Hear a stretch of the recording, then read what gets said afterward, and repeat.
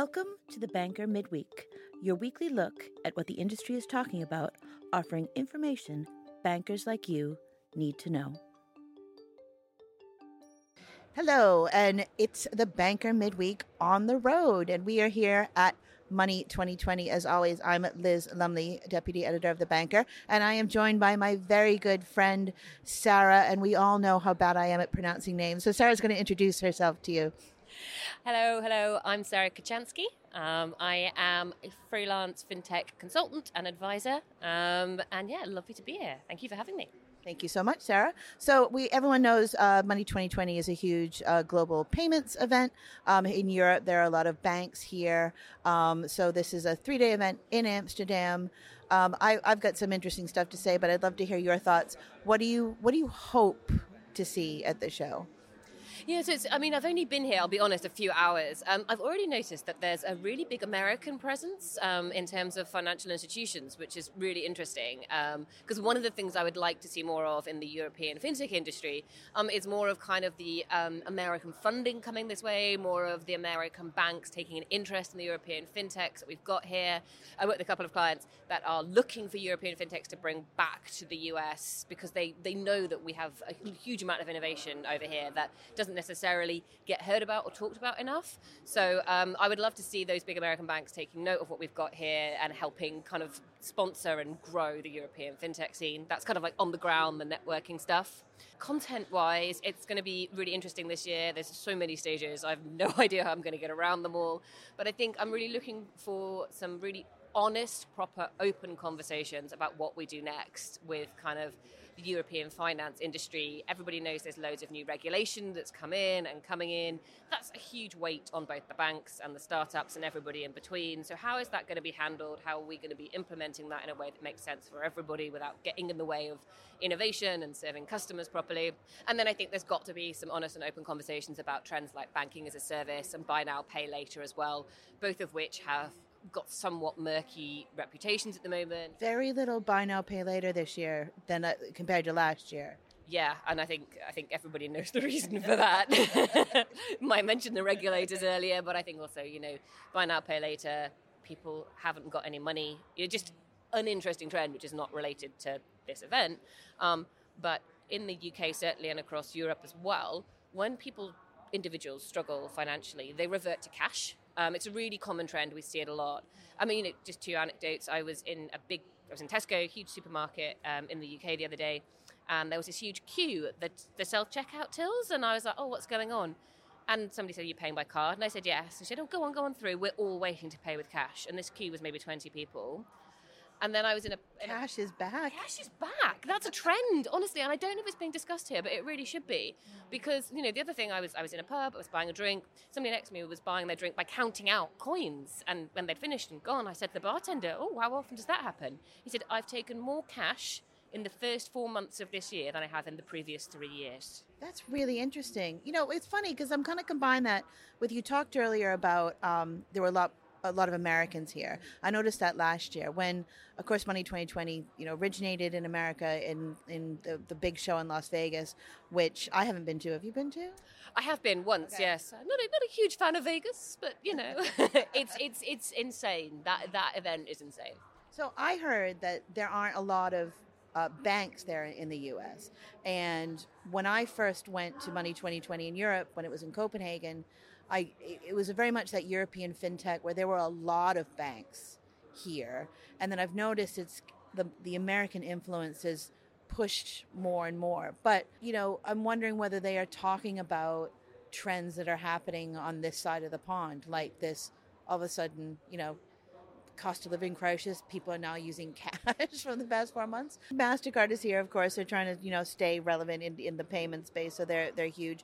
But HSBC UK is here, and they're here specifically to talk about the purchase of Silicon Valley Bank, which happened a few months ago, which is slightly controversial, but they bought it for £1. Do you see, I know we just got here. This is day one. Is there this tension between this sort of American style fintech payments and like the European culture coming in? I think it's gotten in the way so far of kind of those, those relationships I was saying I'd like to see. I think that there have been huge cultural issues. There's different ways of working. And to bring in the other topic I mentioned, regulation. Regulation is very different in Europe to how it is in the US. So you set a business up here and then you try and expand it to the US, and there's a lot to get your head around. It's a completely different set of rules. If there are rules, in some areas there aren't rules. We're doing things like open banking, and I think that has been a clash thus far. Though I think, there's two things. On the one hand, I hope that the American companies are here, as I said, to help sponsor and grow the fintech industry. I suspect, with my cynical hat on, there are quite a few looking for bargains. There are a lot of startups here. Maybe not £1, but... Yeah, I mean, that might be a little cheap, but there's a lot of founders here who I know are looking for funding right now because of the environment. And I wonder if some of there's fintech founders, there's a lot of technology vendors here as well, which happens every year, whether some of those are looking to be acquired and whether the banks are looking for bargains, and not just the banks, people like MasterCard as well, those huge organizations, and even maybe the big tech giants as well. Like we mentioned before, buy now, pay later is not really as prevalent as it was last year, but open banking seems to be everywhere as well. So in these types of shows, this is a question I like. What do you wish you could see? What do you wish people could say? I wish people would be a little bit more honest about how banks struggle, but what do you wish could happen at events like this? I think the honesty point is a huge one. I think, and anybody who goes to a lot of these events, you do get a bit jaded because you do hear a lot of sales pitches. That's just the nature of these events. I think more honesty from the large organisations, to your point, and not just the banks, about how where they struggle and how, because that helps everybody, right? If you've got a market of vendors and startups in front of you, they can come and they can help you solve those problems, and then we end up with a much more efficient financial services system, which is good for everybody. So I think being honest about challenges, I think being honest about solutions as well, because there's a lot of we did this magical thing and everybody shouts about it, but when you ask the details about how did you do that, how did you implement it, who's the provider, everybody goes quiet, and you're like, well, actually, that's really useful stuff for the rest of the industry to know. So I guess more detail, more honesty. And actually, I haven't seen much of the agenda yet, as we said, it's day one. So this may be the case. But if it is, then I apologise. I would like to see more people who actually do stuff on stage rather than CEOs. Because CEOs always are great keynote speakers, and they are good for getting people fired up and good for getting people inspired. But they're not the people that are experiencing the pain. No. They're not the ones that are experiencing the problem. Yeah. Yeah, I want people who've actually experienced problems and who've actually found solutions. And if that's your, junior UX designer, then yeah, I want to hear from them. I know. That's a topic that's for another podcast. I know you said you haven't looked at the agenda, but what are you kind of looking forward to? Is there anything that is in your head that you're looking forward to? Well, I'm doing a couple of panels. That was my next question. I am looking forward to seeing HSBC on stage. I think it's later on today, to talk about that. But so Sarah. There is one. Okay, cool. There is one I'm looking forward to, and that's the Wirecard presentation, which is on Thursday. There's going to be the journalist, I believe it's the journalist who uncovered the fraud. Yep, from the FT? Yeah, from the FT, is talking on stage on Thursday. And I'm really hoping I can catch that if my schedule allows, because I really want to hear from the horse's mouth, as it were, and not when it's been through an editor. Much as I love the FT and the FT's editors, I want to hear kind of like the open, true, gritty details of that story. It's a fantastic story. He was followed and everything, and it was insane, absolutely insane. Okay, so you mentioned you're speaking. I'm speaking as well. Where can we see you on stage at Money 2020? So I am on stage on Wednesday lunchtime on the Fusion stage at 12 o'clock, I believe. I'm talking, it's a JP Morgan sponsored panel, and I'm going to be talking about the importance of bringing your treasurer along for the ride, incorporating your treasurer and your treasury department and your finance department into all aspects of your business to make sure that decisions and strategic decisions that are being made take into account the finance department, who are often very siloed and left behind, and that doesn't make for great success in a business. And then on Thursday, I'm talking at 11 o'clock, again on the Fusion stage, so right in the middle. That's okay. We're here at a show. I don't even know what that was. On Thursday, I'm talking about banking as a service and the importance of, I mentioned banking as a service.